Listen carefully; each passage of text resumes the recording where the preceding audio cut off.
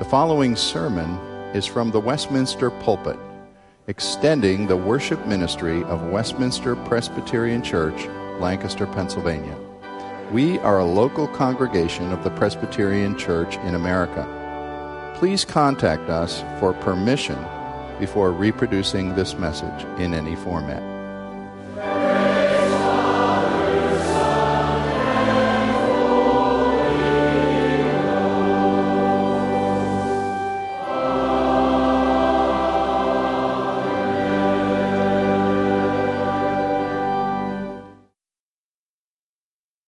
Last week I began with you what I consider to be a short series considering the eventful life of God's servant Joseph.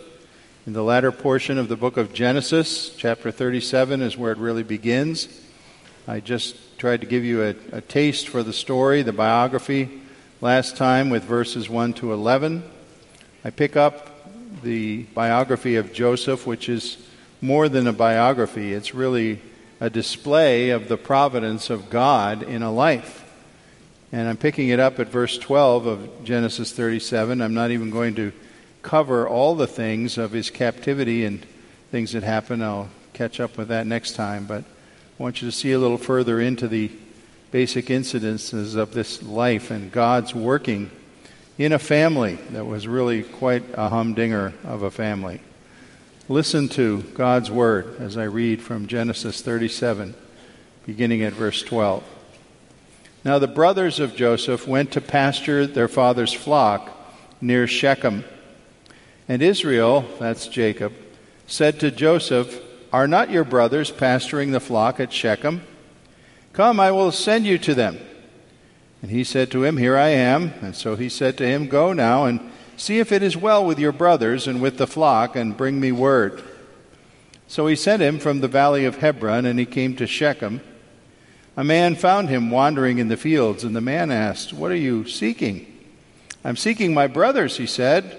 "Tell me, please, where they are pasturing the flock." The man said, "They have gone away, but I heard them say, 'Let us go to Dothan.'" So Joseph went after his brothers and found them at Dothan. They saw him from afar.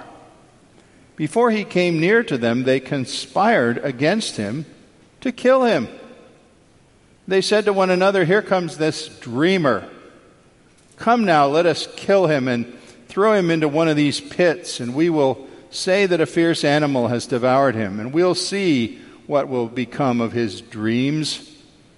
But when Reuben, that's the oldest of the brothers, heard it, he rescued him out of their hands, saying, "Let us not take his life."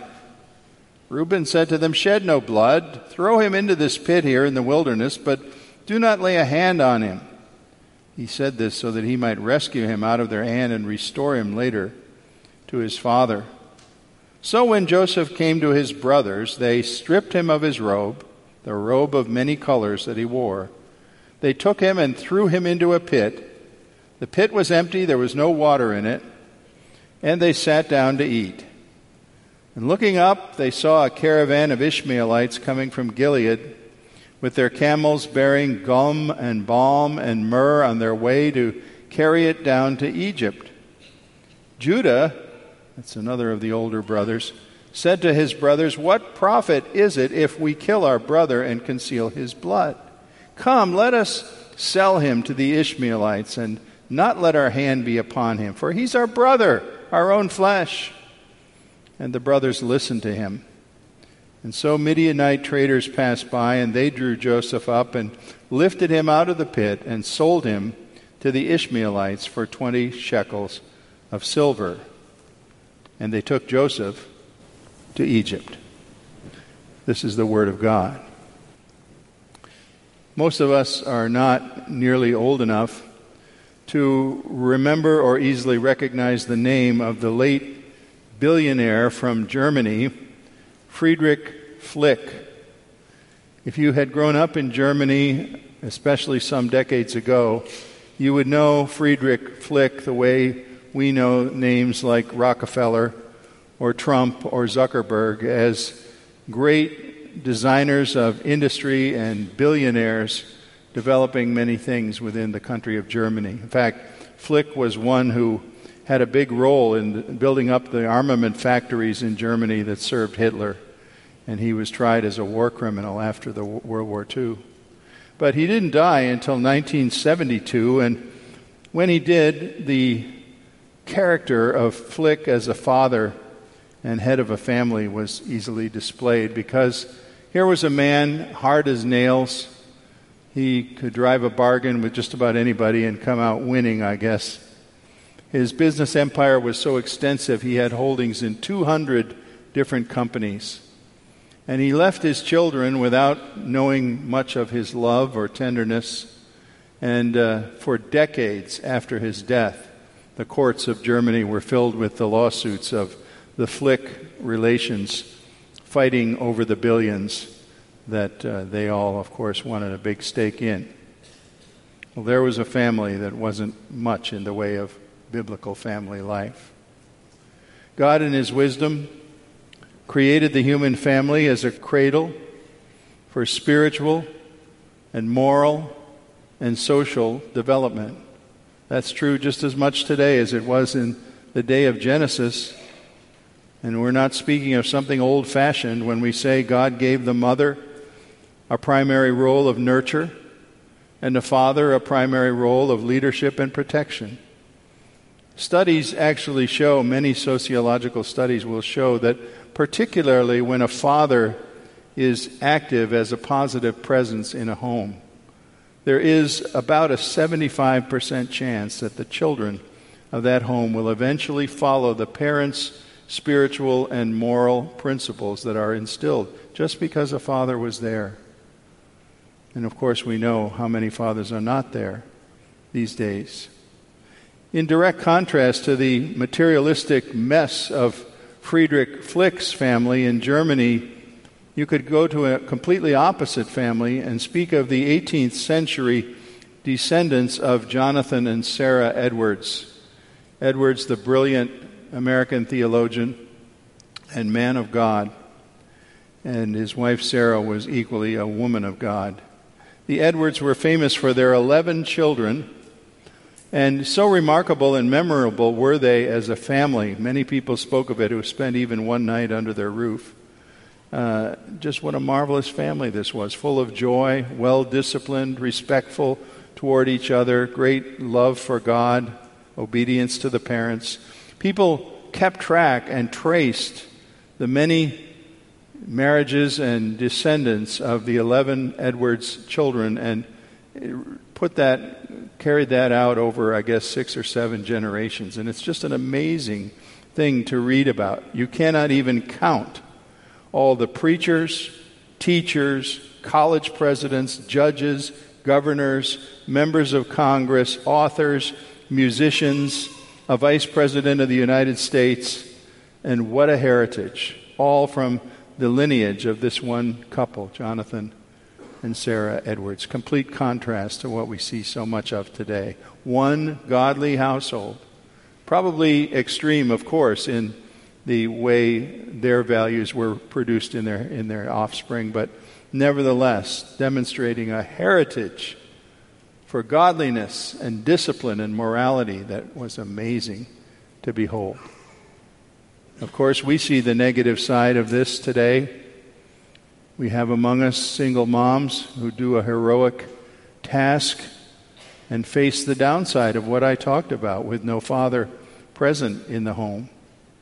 We face the situation in good old conservative Lancaster County, which is somewhere pretty close to the national average, that children born in our hospitals of Lancaster County, I've checked, and I'm told that it's pretty close to the national average of 40% born without a husband, or there may be a man in the picture somewhere, but he's not the husband of the woman giving birth.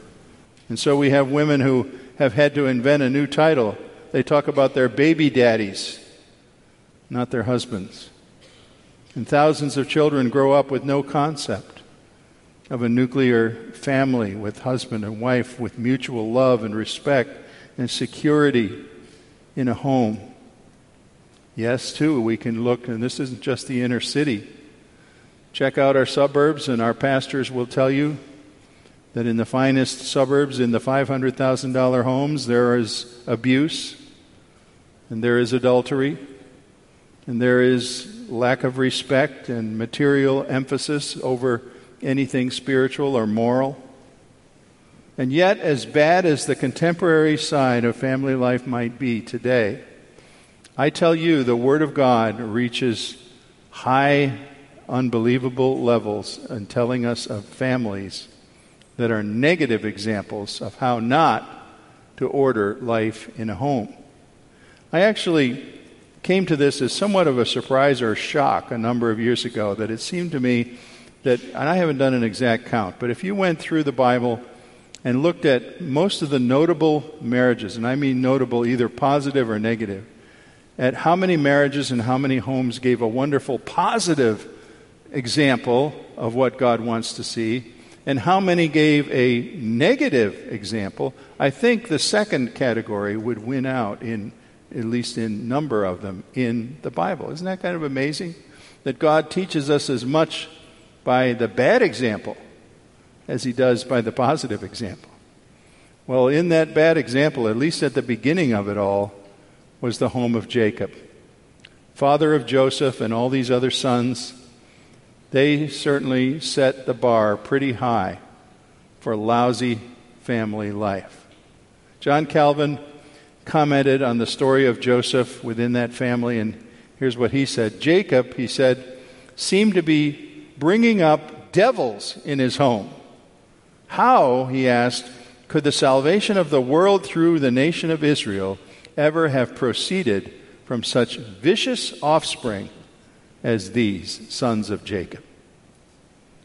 Well, I give you another truth that may be a hard one to face, and maybe you would really dispute that I'm wrong about this. But I want to say to you that, again, as a generalization at least, all of us, I've learned, come from families that are dysfunctional in some way or other. Certainly many people more so than others. But if you look around and look at the family you came from and maybe the family you're in now, and you say, well, where are the cracks? Where are the broken places? Where are the relationships that are not at all what they could be? Are any of those things true of me? I think if you're honest, you would realize it is so in most families. And the reason for that is because every one of us is 100% a card-carrying sinner. And we're the ones that make the families dysfunctional ourselves. And yet Scripture shows us that the grace and mercy of God offers great hope. This isn't a message of despair today. I'm not here to tell you your family's a mess. Go away and do something about it. I'm here to say to you that a God of grace and sovereign salvation looks upon you in your place in a family that may have dysfunctions of all kinds. Just as he looked upon this family of Jacob and the angry, devious, conniving, murderous gang of thugs that Jacob gave birth to, and he made them into the core of the nation of Israel. Is that amazing or what? God's exemplar nation, put before all the other nations of earth, started with the raw material of this messed up family of Jacob. I got two main points today that I think this text brings out. And if you're wanting me to say something about the actual taking of Joseph into Egypt, that'll come next week. I just read a little farther ahead than I should have, probably. First of all, I want you to look at Jacob's household, where sins of the father infected most of the children. And secondly, I want to try to show you this. You can follow the Lord even in a family that opposes him. First of all, this. Truly, in Jacob's household, we find that the sins of the father infected most of the children. Let me just remind you again, overlap here a little with the background so we all are thinking together. Jacob had 4 wives. The first was named Leah. He was tricked by his uncle Laban to have Leah inserted into the marriage tent, and he thought he would marry Rachel, and he got Leah. And he got 6 sons and a daughter named Dinah from Leah. Then came Rachel, who was the bride of his heart, the one he truly loved. He was tender with her. He desired her most of all. He had to work 6 extra years to pay the bride price for her, and he willingly did so. And she gave him the 2 youngest sons, Joseph and Benjamin, who were much younger than the others. There were 2 others in the picture. They were actually maidservants, Bilhah and Zilpah. They were the maidservants of Leah, and he fathered 2 sons with each of them. Now, I'm going to go over this again, even though I mentioned it last time, because people have questions about this. And they say, well, wait a minute. Now, this Abraham, Isaac, Jacob, these are the great men of the Old Testament. How is it that Jacob just blithely goes along in polygamy like this, has multiple wives?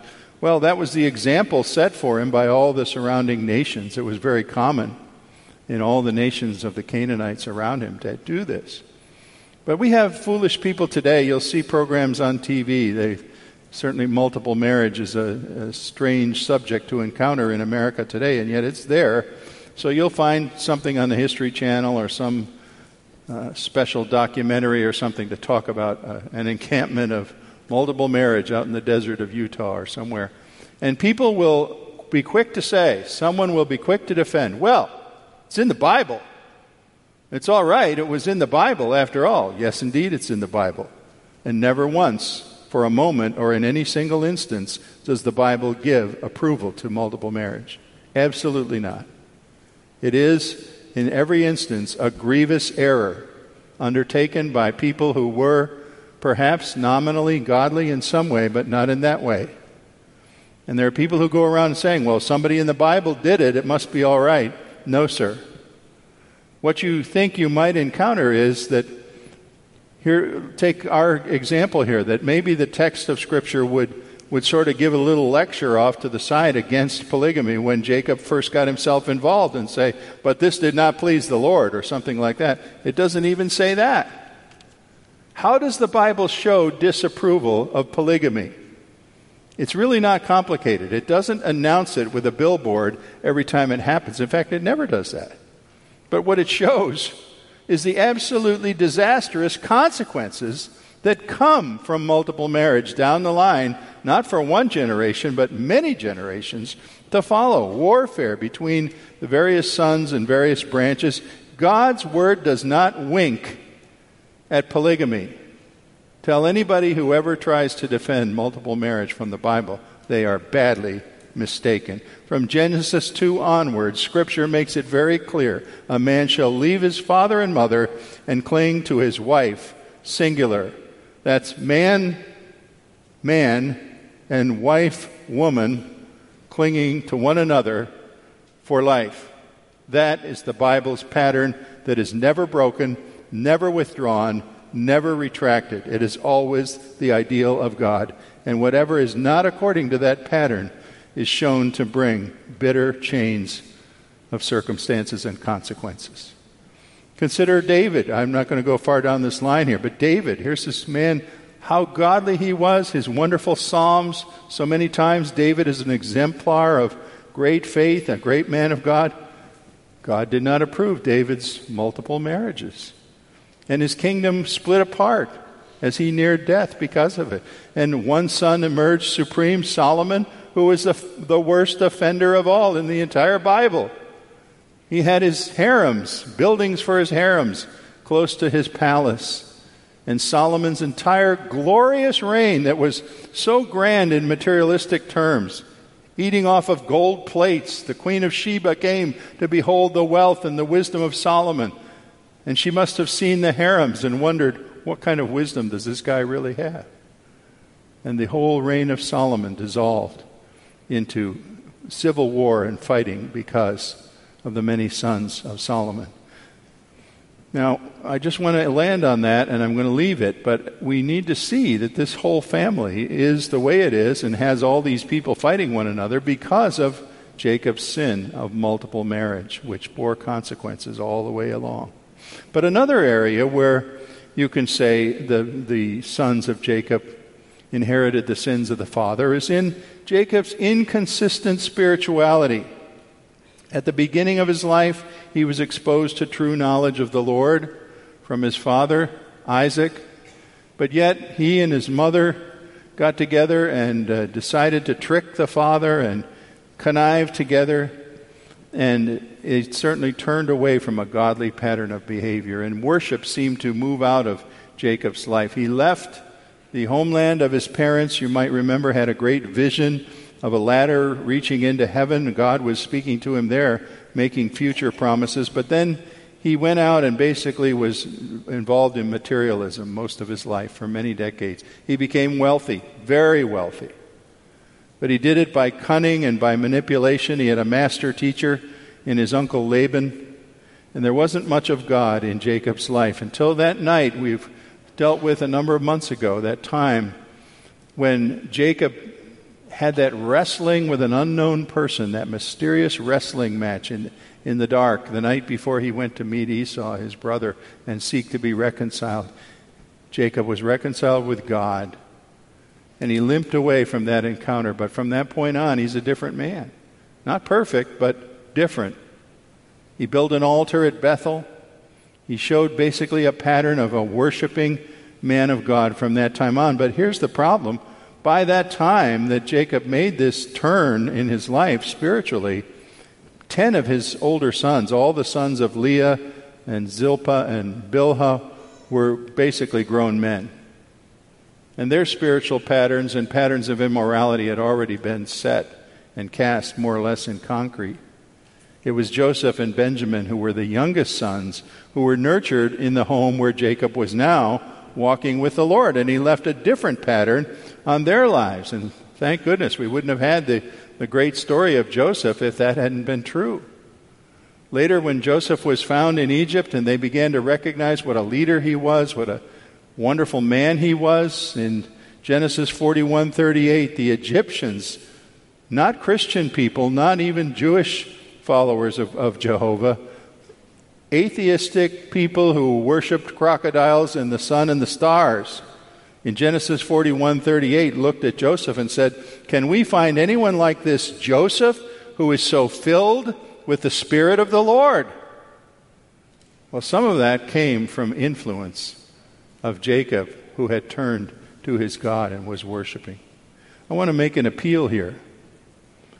And my appeal is to fathers, and I'll include grandfathers too, because I'm both. Can you think about this, how Jacob turned around in his life, and how he had a negative influence on 10 sons, but a positive influence on at least 2 as he changed spiritually? My appeal is to you, fathers, would-be fathers, young men who aren't married yet, grandfathers. Will you consider seizing the opportunity to be a man of God and a pastor to your wife and your children? Young men, maybe the children you don't even imagine yet. And you might say, what do you mean? I'm not anybody's pastor. I didn't go to seminary. I'm not ordained. I'm not a pastor. Yes, you are. If you have a wife and if you have one child, you are a pastor. There's a congregation that looks to you for spiritual leadership. And if you're not providing it, you're providing the opposite. You're imprinting unbelief and conniving and materialism and all the negative things that you could think of upon a life if you're not applying the imprint of godliness in some way. And we're not talking here about you as a dad needing to be a great Bible scholar. We're just talking about some very basic things that you try to do. Lead your family in prayer. Take teaching moments that come up. The evening news is on. You see something going on, the garbage that spills out of the evening news, and maybe you can raise that subject and say to your son, what do you think of that, son? What do you think that person should have done there with that trouble they got themselves in? And use some instructional moments with your sons and daughters. I have seen, this is a Rogers principle, not something I got out of a book. So you can take it as untrue if you want. And I'll tell you, when I say this principle, it's going to be hurtful to some people, particularly maybe to single moms. But I would say this principle that I've observed to you, rarely do I see that children, particularly sons, progress spiritually or morally very far beyond the example that is set for them by a father. Whether the father's in the home or not, boys tend to become their fathers, for good or ill. That's a generalization, and it might scare you, Dad. You didn't have any idea exactly that they were watching you that closely, but they are. And your character or lack thereof is being imprinted on young lives. Even in little things. I have told many friends of a characteristic that stood out about my dad. Years before he turned his life over to Christ, one time we were in a store together. Dad paid for an item. We went home about 4 miles away from the store. As we pulled into the driveway, Dad took the money out of his pocket that he had. He paid in cash, and he realized he had too much money, about $5 too much. And he said, "Whoa, wait a minute, son. You can either go in the house, but I've got to go back to the hardware store." I thought, what's this? He must have forgotten something. My dad went back and asked for the manager and said, "Your clerk gave me $4.72, whatever it was. Too much. Here's the money." Here I am, 50 years later. I remember that. That was printed on me. I had a dad of good character, and later a dad who at age 39 surrendered his life to Jesus Christ. And the dad of good character became a godly dad too. That's the challenge I put out there to you fathers. You don't have to be the great Bible teacher of the world. You have to be a man of integrity. You have to be a man who cares about the next generation and a man who knows he has a role as a spiritual leader. Jacob squandered lots of years and put a lot of negativity out into the 10 older sons, and he couldn't change it so well. But he started new. He built an altar to the Lord at Bethel, an earlier chapter tells us. And from that point on until his old age, he basically was faithful to the Lord. He made repentance and a change. And you can do that too.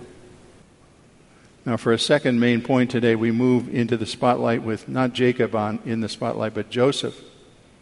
And my second principle I see here is to say that you can follow the Lord in a family that opposes him. Some commentators, it's become sort of popular among commentators to criticize Joseph because a previous generation always said there are two men in the Old Testament about whom nothing negative is really emphasized, and that's Joseph and Daniel. It's pretty hard to find anything too negative. But then people say, well, wait a minute, there must be something wrong with this guy. Look at this, verse 2, he brought a bad report about their father. And so the commentator will say, oh, well, see, he was a snitch.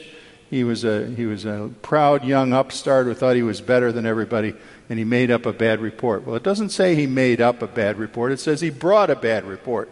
And I think the right interpretation of that is given by Jim Boyce, writing on this passage, that says Joseph was more of a truth teller than a talebearer.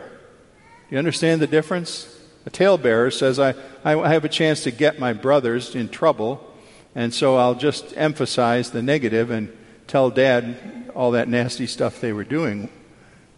A truth teller just comes and gives an honest version of what happened. And we think that's what was really going on, and that's why Jacob sent him out again. He said, I need to know if things are going well. I've got thousands of dollars invested in those flocks that they're tending. Are they selling some on the black market? What's going on? I need a report. And he knew Joseph would bring an honest one. And remember, too, that colorful coat. You can say, well, what kind of a proud peacock was this guy parading around in that coat? Joseph didn't buy that coat. It wasn't Joseph's idea to have that coat. It was his father's idea. And I believe that the animosity, because of the coat and the dreams and everything else, was not really directed at Joseph. It was directed at Jacob by 10 sons who never had any of his affection. And they wanted it. They wanted what Joseph had. And they didn't receive it very well. So they struck out at their father through Joseph. Well, maybe you think, too, that Joseph was a little foolish to tell his family these two dreams. Well, there again, if they were only human dreams, it might have been better to keep them to yourself. But we know from our omniscience, we stand above this text and we know how the whole thing came out. We know that these dreams are revelations from God of things that are going to happen. So all Joseph is doing is speaking, in a sense, the word of God as he told those dreams. And why couldn't it have been possible in that large family that someone, one of the older brothers with a little more sense, Reuben or Judah, could have said, hey, you know what, let's just wait and find out if anything ever comes of these dreams, and probably he'll just fall on his face by the foolishness of his dreams being proved. But everybody just went to the side of hating him for the dreams. Well, quite a few of you, I know, I've been a pastor long enough to know that many, many people have in their families some level of bad relations. Parent and child, husband and wife, neighbor and neighbor, cousin and cousin, whatever, husband and in-laws. You work out all the permutations by which there are negative reactions within families. And here, don't we have just about the worst they could be? You know, imagine Cousin Joe is driving to your house for Thanksgiving, and he arrives by himself before everybody else, and you say, you know what, I hate that guy Joe.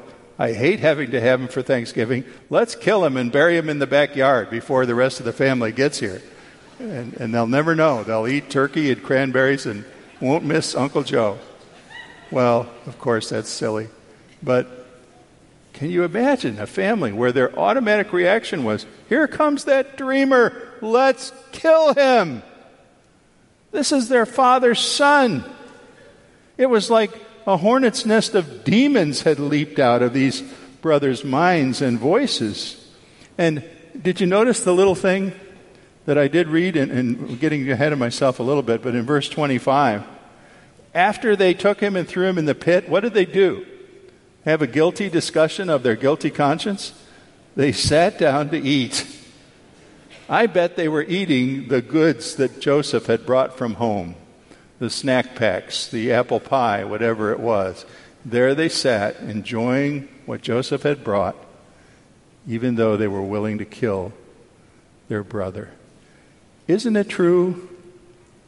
If you can remember perhaps when you became a believer in Christ, if you were converted as an adult and you suddenly represented yourself to your family and you wanted to witness to them and tell them about Christ and the way of salvation and everything, and that it's not just about being a good person and everybody ends up the same place and all that. You need to trust Christ as your Savior. Can't you remember the reactions you got, and you still get, for that matter, from some relative or some friend or some coworker? I know I've told you in the past, my dad went right out and witnessed to a good friend, neighbor friend of his, who probably was his best male friend. Went to a Lutheran church and sang in the choir. This is not a condemnation of Lutherans. And that man turned on my dad and would never speak to him again or have anything to do with him because he thought my father had become a religious nut. Have you had that reaction from someone in your family who doesn't want to hear it, doesn't want to hear about Christ, has sarcastic remarks because you are rocking the boat of their little quasi-religion that says, behave, be a good citizen, pay your taxes, and everything will work out for you? You're rocking that boat by telling them they need Jesus Christ or they're lost. Don't tell me that there aren't represented in this room dozens of family cracks and places where there is brokenness and where there is difficulty of this type. Remember how Jesus said in John 15:18, if the world hates you, know this, it hated me before you. And if you were of the world, it would love you, but you're not of the world, you're of me. I chose you out of this world, Jesus said there. And again in Matthew 10:36, a person's enemies will be those of his own household, and whoever loves father and mother more than me is not worthy of me. I used to think that was a cruel verse, cruel statement from Jesus. You're not allowed to love your father and mother more than Christ? Well, he's talking about the father and mother who rejects your faith, who's at war with God and at war with the Holy Spirit. And you're told they're not your first loyalty anymore. Your Lord and Savior is. And how about this? Prior to going to his cross and rising from the dead, do you realize this? think about this. I bet you never thought of it. Jesus came from a dysfunctional family. His own brothers didn't believe in him. They went out, remember, they wanted to drag him away because they thought he was making a fool of himself. They said, he's out of his mind. We've got to get him out of the public eye.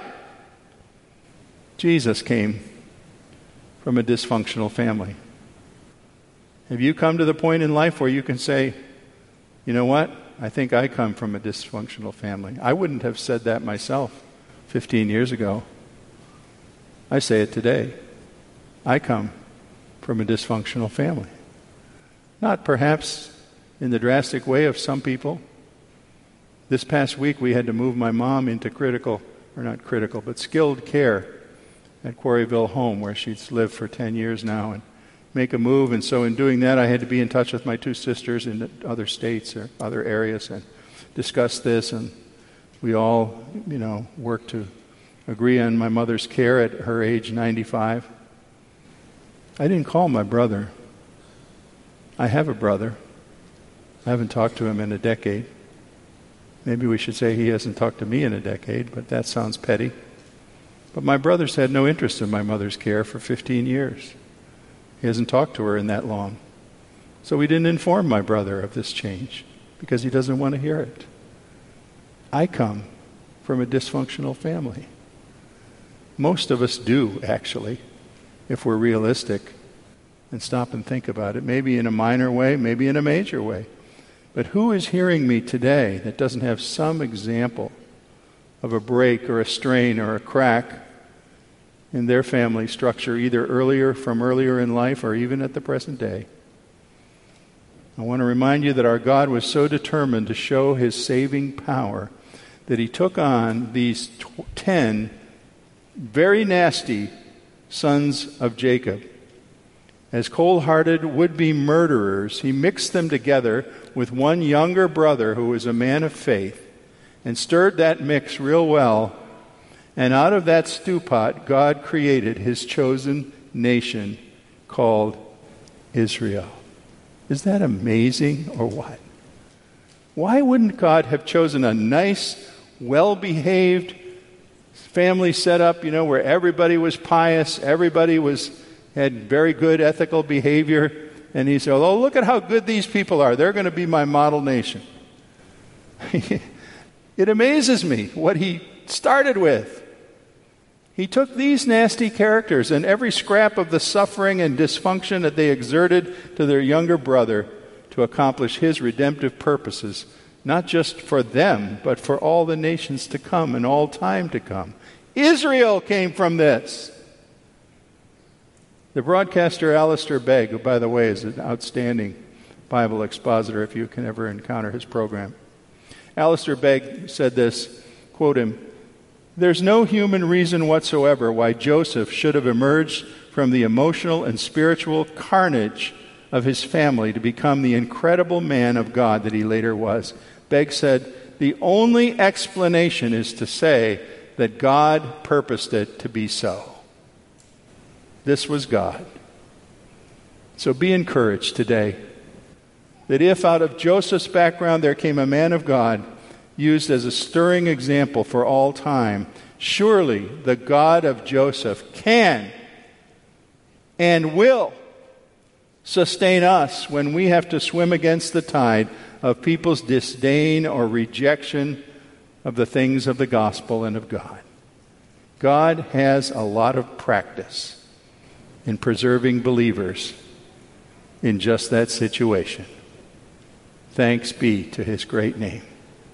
Our Father, there are people here today struggling within families, within marriages, within extended families or families of their original origin. And we know there aren't easy and magic answers, and in some case there are people who are pretty far gone in their opposition to you. But we pray, O God, that you by your power would give strength and encouragement and wisdom and perseverance to those who are your disciples in Jesus, to stand if they must absolutely alone, to stand and be faithful, to be your ministers within a family as a mother, a father, a parent, and whatever relations they have. Help us, Lord. We're weak. We're dysfunctional ourselves. Only you can bring us through this. Amen.